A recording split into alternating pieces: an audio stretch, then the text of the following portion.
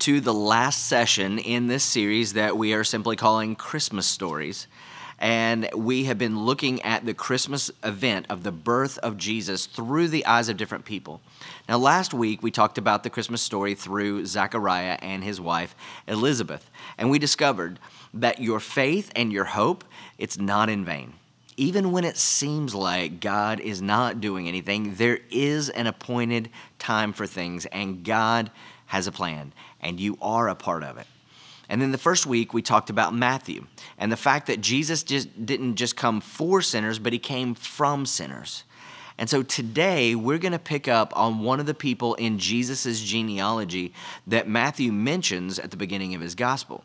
Now, a little bit of review on Matthew. Matthew was a disciple that worked for the oppressing government that occupied Israel. Now, he was a Jew, but the Romans who had conquered and occupied Israel, they would actually recruit Jews to gather Roman taxes from Jews. And then they would allow them to put a surcharge on it, and they could charge as much as they want.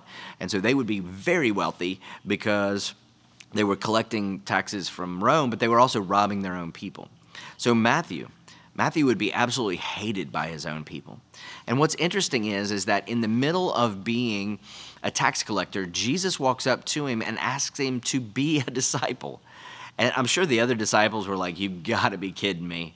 I mean, talk about political debates. Jesus had also called another guy to be one of his disciples that was a zealot.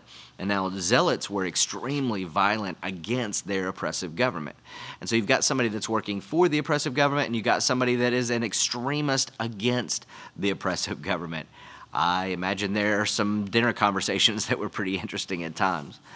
But Jesus was able to bring these two sides together, and they both laid down their political ideology and followed Jesus in his new kingdom and be one with his new mandate, which was the Great Commission. Now, Matthew, he was put in a category even under sinners, because when they were described tax collectors, you had super good people, you had neutral people, you had sinners, and then underneath that you had tax collectors.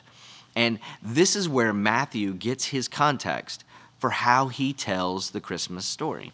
Now, there were 4 Gospels, as you remember. 2 of those Gospels actually tell the birth story of Jesus, and one of those starts with the shepherds and the wise men and the angels and all of that we're very familiar with. But Matthew, he actually began his story in a very odd way. He actually began it with the genealogy of Jesus. And within this genealogy, Matthew, he actually pointed out the faults of the person that Jesus is actually mostly associated with in the Old Testament. Matthew actually slows down and he forces everybody reading to pause and think about the things that this man would not want you to think about when you think about his life. And Matthew, in his very over-the-top way, he says, remember, even though that this is the man that's mostly associated with Jesus, when it came to his personal life, his morality, character, ethics, he was, at least in a season of his life, he was incredibly just an awful failure. And I believe that the reason that Matthew slows down and just points out some of the failures of this person that's associated so closely with Jesus is that he could relate to this man in some way. And I think sometimes maybe we have some things in our lives that might be able to relate with Matthew and this guy and their experiences as well. And so, the Bible says we're all messed up, we've all sinned, we've fallen short of the glory of God. And I know what it's like, and I think you know what it's like to be in a situation where you realize that you don't measure up. That if you and your eternity were to be held accountable for the things that you've done in your past, well, that's a pretty scary place to be. You see, sometimes we find ourselves trying to negotiate our sin with God, doing our best to try to measure up. And maybe as we look out, into our future, maybe 10 years or maybe 10 hours ago, the issue is that our past has created scars on the inside of it. And as humans, we have the tendency to allow those memories, those past sins, to actually taint our thinking about ourselves and paint a picture of our future that maybe is not God's picture of our future. And I think the problem with a lot of us a lot of times is that we allow those past failures to actually taint the way that we think God sees us. And sometimes the way that we see ourselves, and sometimes the way we see the world. And especially in the world that we live in today, the world will never let you let go of anything you ever said or did in the past. They're always going to make it show up somehow, and it's always going to haunt you. And we're in a culture where repentance is never good enough. And if we're not careful, that'll actually seep into our hearts. And I think that if anybody can relate to us in this manner, it would be Matthew, the tax collector. And so in Matthew chapter 1, verse 1, he says, "This is the genealogy of Jesus, the Messiah, the son of David." There he is. That's who we're going to be talking about today. Today we're going to talk about the Christmas story through the eyes of David, even though he lived 14 generations before Jesus. And actually we know, and Matthew would know, that Jesus is not the actually son of David, but he's like the great-great-great-great-grandson of David. And so this is the man whose name is mostly and closely associated with Jesus, David. But watch this. Look at how Matthew positions David in this genealogy. So he says, this is the genealogy of Jesus, the son of David, the son of Abraham. And Abraham was the father of Isaac, Isaac the father of Jacob, Jacob the father of Judah and his brothers. And he goes through this long genealogy. And then he ends up, we're going to skip ahead, to Obed, the father of Jesse, and then Jesse, the father, and then he gives us a descriptor, King David. Now, King David was the father of Solomon, and then he should have just said, Solomon was the father of, but he pauses, and he says, David was the father of Solomon, whose mother had been Uriah's wife. Now look, there are so many wonderful things you could say about David. He's the man mostly associated with Jesus, the Messiah. And yet he stops and says, oh yeah, wait a minute, David, the father of Solomon, whose mother was another man's wife. And he digs up all this dysfunction and this chapter in David's life that he wish he could erase. So why would Matthew draw our attention to King David's biggest failure? Well, here's the thing. Because that's the point of the story that he's about to tell in his gospel. And he reminds us that this man, that was just, the king and the focal point of the kingdom of Israel, that he was also, in every sense of the word, a failure. As a leader, a friend, a father, and as a husband. And here is David's story. It was 1,000 years before Jesus, and here's what happens. The prophet Samuel goes to David, God tells Samuel that he wants him to anoint a child king, and he goes to a town to find this child named Bethlehem. See, the first mention of Bethlehem was not the birth of Jesus, it was 1,000 years before. And it just happened to be where a man named Jesse and his son David lived. So the prophet goes to Bethlehem in search of Jesse. He finds him. He says, hey, I want to get your sons here because I've got a very special message for one of your sons. So to make a long story short, they find David out in the field with the sheep. They bring him in, and God nudges Samuel and says, that's the one. So little David, he doesn't know what's going on. They anoint him as king, and David probably just blows his nose and runs back down to the sheep again. And so then, fast forward years and years later, because of a very dramatic series of events, little David, the shepherd boy, has grown up and becomes the second king of Israel. Years go by, and David is in his palace, in his home, and he looks around and he thinks, look at this place that I live. I'm so well taken care of. And he looks out the window, and he sees the tent. It was called the tabernacle. And this was essentially where God dwelled. And David, in his palace, he looks out there and he thinks, God, you know what? God can't be camping out in a tent when I live in this palace. If I live in a house, God should live in a house. So he wants to build a temple for the Lord. So he starts raising money to build the temple. And at that point, God sent another prophet into his life with some good news and some bad news. And that's where we'll pick up in 2 Samuel chapter 7, verse 8. So the second prophet's name was Nathan. And he comes to David, and this is the message that he gives him from God. He says, now then, this is the message. Now then, tell my servant David that this is what the Lord Almighty says. I took you from the pasture, from tending the flock, and I appointed you ruler over my people, Israel. Verse 9. Now I will make your name great, like the names of the greatest men on earth. Now, this is absolutely amazing because 3,000 years ago, 2,000 years before, David tells Nathan, or Nathan tells David that God's going to make his name the greatest name on earth. Now, let me ask you a little bit of a question. How many of you, before you heard any of this today, how many of you already knew about King David 3,000 years ago? Put it in the chat if you haven't already heard of King David. Well, here's the thing. That actually came true because as the chat is blowing up right now, we've all heard of King David. He says that your name will be great. You will be among the greatest men that will ever live. And that's exactly what happened. So skip to verse 11. And it says, the Lord declares to you that he will establish a house for you. In other words, meaning a generation, that for generations to come, people will know your name, your house. And so, when you die, when you rest with your ancestors, I will raise up your offspring to succeed you, who will actually come from your own body, and I will establish a king. So, David, you're going to have a son that's going to be a king. That was Solomon. And then in verse 13, it says that he is the one that will build my house for my name. In other words, David, you don't get to build a temple, but your son will. And Solomon did build that famous temple, Solomon's temple. It says, he will build a house for my name, and I will establish the throne of his kingdom forever. Next verse. I will be his father, and he will be my son. And watch this. This is very important, and this might help explain to some of us the dilemma of God's judgment versus his love.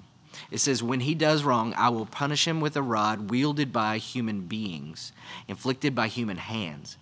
In other words, David, when you or the people that follow you, when they disobey me, I will punish them because I'm a good dad.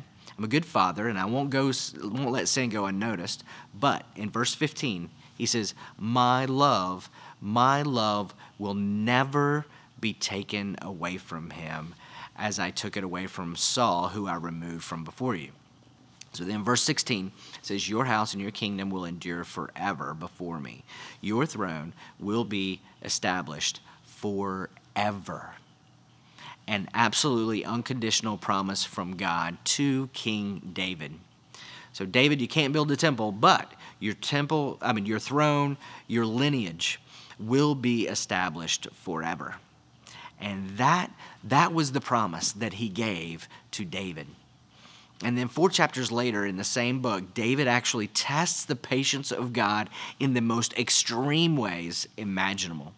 4 chapters later, we're introduced to that story in the life of David that we all probably know bits and pieces of, but it's a story where he meets Bathsheba.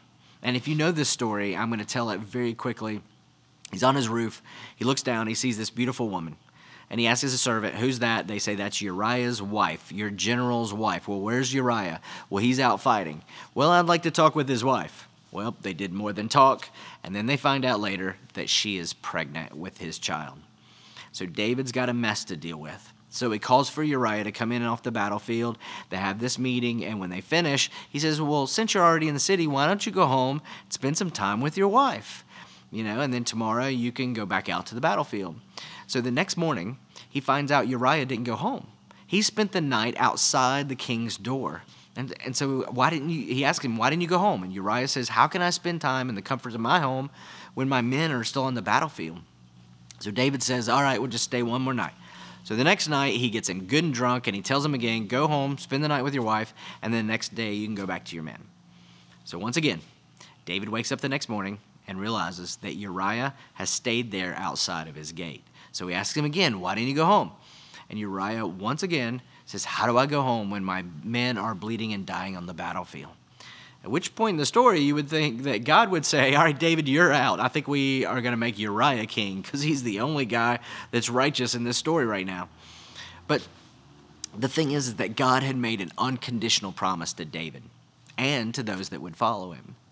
So David does something that you can't even imagine at this point. David, in the privacy of his own office, he writes a message to Joab. Now, Joab is the commander of the battlefield. He's actually Uriah's superior on the battlefield. So David writes him, he says, tomorrow in battle, I want you to put Uriah front and center, and then in the heat of battle, I want you to withdraw everybody and leave him exposed. And so Joab would understand this was a death sentence for Uriah. So David sends this note by Uriah to Joab. He delivers his own death sentence unknowingly. Joab gets the message, he obeys the king, and the next day Uriah is killed. So the message gets back to Bathsheba and David. She mourns the loss of her husband, and then David marries her. And from his perspective, he's covered everything. His sin has been covered over. But God knew. And here's what the Bible tells us in chapter 11, verse 27. It says, "But the thing that David has done was evil in the sight of God," of the Lord. And now, God had to make a decision here. He had to decide, do I retract my promise? I said it was unconditional, but in light of these new circumstances, in light of David's awful, awful sin, is this a promise I can go back on? Do I have to keep it? And Nathan the prophet once again comes to David. He confronts him. And he says, "David, you have done evil. You have sinned in the eyes of the Lord." And the Bible says that David went to the tabernacle, fell down to the altar, and confessed his sin. In fact, you can read it. Psalm 51 is the psalm that David wrote when he recognized this particular sin. And he doesn't just say, "Oh, well, I made a mistake. I'm sorry." He says, "I sin before you, God, and I beg your forgiveness." And God decides to forgive David of his sin. And on a leadership level, on a personal level, on a family level, the consequences for his sin would be absolutely brutal. His whole family fell apart. His family went to war with each other. His famous son murdered his other son. His favorite general murdered his favorite son. He had to move out of the palace while his son humiliated him in a way that you couldn't even imagine unless you read the story for yourself. But throughout the chaos, throughout the bloodshed, that incredibly personal disaster for David, even in the middle of it, God never withdrew his promise. The punishment was brutal, but his promise was eternal. See, but 999 years later, a man in the line of David with his pregnant wife Mary made their way to the city of Bethlehem, which by that time would be known as the city of David. And there she gave birth to the great-great-great-great-great-great-grandson of King David. Because God keeps his promises. Now, watch this. If you're Matthew and you're telling the story, and you're the ex-tax collector, and look, if I ever have to go to God based upon my own personal righteousness, I'll never make it. Let's say you're Matthew and you're getting ready to tell the greatest story ever told, of a Savior coming into the world and dying in pain for all men's sins, so that all men, women, children could come to God on the basis of what God had done for them instead of what they have done themselves. You see, this is the part of the story that underscores the whole New Testament, that when God makes a promise, he keeps his promise. And when God makes his promise, even the most heinous sin in the world cannot force God to go back on his promise. You see, Matthew is getting ready to tell a story of God making a new promise that was different than the promise made to David. It wasn't a promise made to an individual, but a promise made to everybody in the whole world. And when Jesus died on that cross and he shed his blood, it was an establishment of a brand new covenant, a brand new promise between God and all mankind. And just like God kept his promise to David, in the same way, God keeps his promise to all of us when he sent his son. And the angel said it better than anybody else. In the book of Luke, where we find the other record of the Christmas story, here's how Luke records it. Chapter 2, verse 10. The angel says, and you've heard this 1,000 times, but now listen to it in the context that we just walked through. He says, "I bring you good news of great joy that will be for all the people."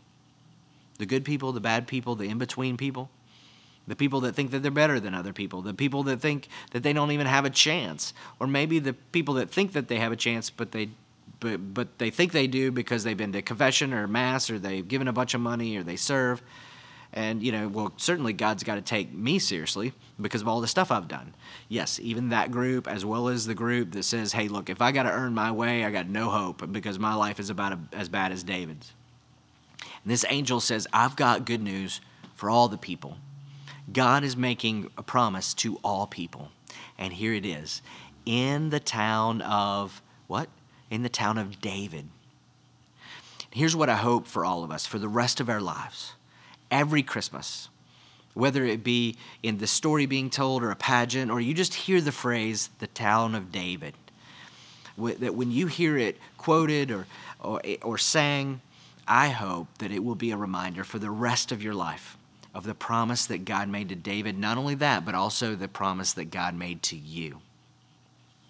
Even though David was unfaithful, and he leveraged his power for his own gain, he put another woman's husband to death. But in the town of David, a Savior has been born to all mankind. He is the Messiah. He is the Lord. And then go to verse 13. And then suddenly a great company of heavenly hosts appeared with the angels saying, "Glory to God in the highest, and on earth peace to those on whom his favor rests." Look, God promised you, he promised me peace because of the Savior. And the only way that you can have peace with God is for God to remove the obstacle to your peace. And you know what that is? That's our sin. The reason a lot of us don't have peace with God is because we're continuing to negotiate our sin. Well, I'm not that bad, or I'll do better, or I didn't know, or my mama did this to me, or I was raised in a bad home. Your whole interaction with God is to negotiate your sin. And listen, you'll never have peace with God as long as you negotiate your sin. The only way you can be at peace with God is to remove your sin. And here's the thing, and this is what Christmas is all about, that Jesus came to remove your sin so that you could have peace. You may be a Christian. You may have asked Jesus to come into your life, been baptized, but you still don't have peace with God because you're negotiating your relationship with God through your failures, through your sin. And you can't have peace with God. You can't have the promise of Christmas until the obstacle to peace has been removed, and that's sin. And the promise of Christmas is that God sent Jesus to remove once and for all sin so that you could come to God, not on the basis of what you have or have not done, but on the basis on what he has done for you. And Matthew, the tax collector, who experienced that firsthand and reviewed all that Old Testament history and realized, wow, this is what God's been doing all along. But now, through Christ, the final penalty of sin has actually been done away with because the blood of Jesus, through his blood, a new contract and a new promise has been made. Because just as the promise to David was unconditional, the promise to us is also unconditional. You, me, we can have peace with God in spite of ourselves, no matter what happens. And you may say, well, yeah, that'd be great, Micah, but that sounds so one-sided and it feels like it's one-sided toward me and I don't deserve that. Exactly. Well, but that seems so unfair because I'm not a good person. It seems like I'm getting the best end of this deal. Exactly. Well, what if I go off and I sin? Well, look, sin always has a consequence. In fact, most sin has its own consequence built in. But this isn't about that. This is about you having continued peace with God. Whether you're a Christian or not a Christian, another religion, as long as you're trying to negotiate your sin and negotiate your goodness with God, you'll never, ever have peace. Because the promise of Christmas is peace on earth. And it only comes when we fully embrace the promise of the gift of forgiveness. Not through our efforts or anything that we could do or our promises, but through Jesus Christ our Lord. So, have you put this away forever? Are you still coming to God with the past weekend in mind or the past 10 minutes in mind? Or with your goodness in mind? Are we somehow trying to leverage, but I'm doing better? Can we put this away once and for all? Because as long as we are negotiating with our sin, we are going to have a tendency to be dragged right back into that sin over and over. It just doesn't work. And the promise of Christmas is peace for all mankind, and only for those that are willing to embrace the price of peace, which is the price of your Savior's life. And so have you made that exchange? Have you totally abandoned yourself for God? Have there ever been a time in your life where you just said, God, look, God, this is new. I'm just learning. I'm sure I'll mess up. But I believe, and I'm convinced in my life and in my heart, and I want it to impact my heart and my emotions. But beyond any of that, I believe as much as I can believe that you died for me and my sin, that the obstacle to your peace has been removed. And you could pray, God, just as you kept your promise to David, I believe you're the promise keeper, and you'll keep your promise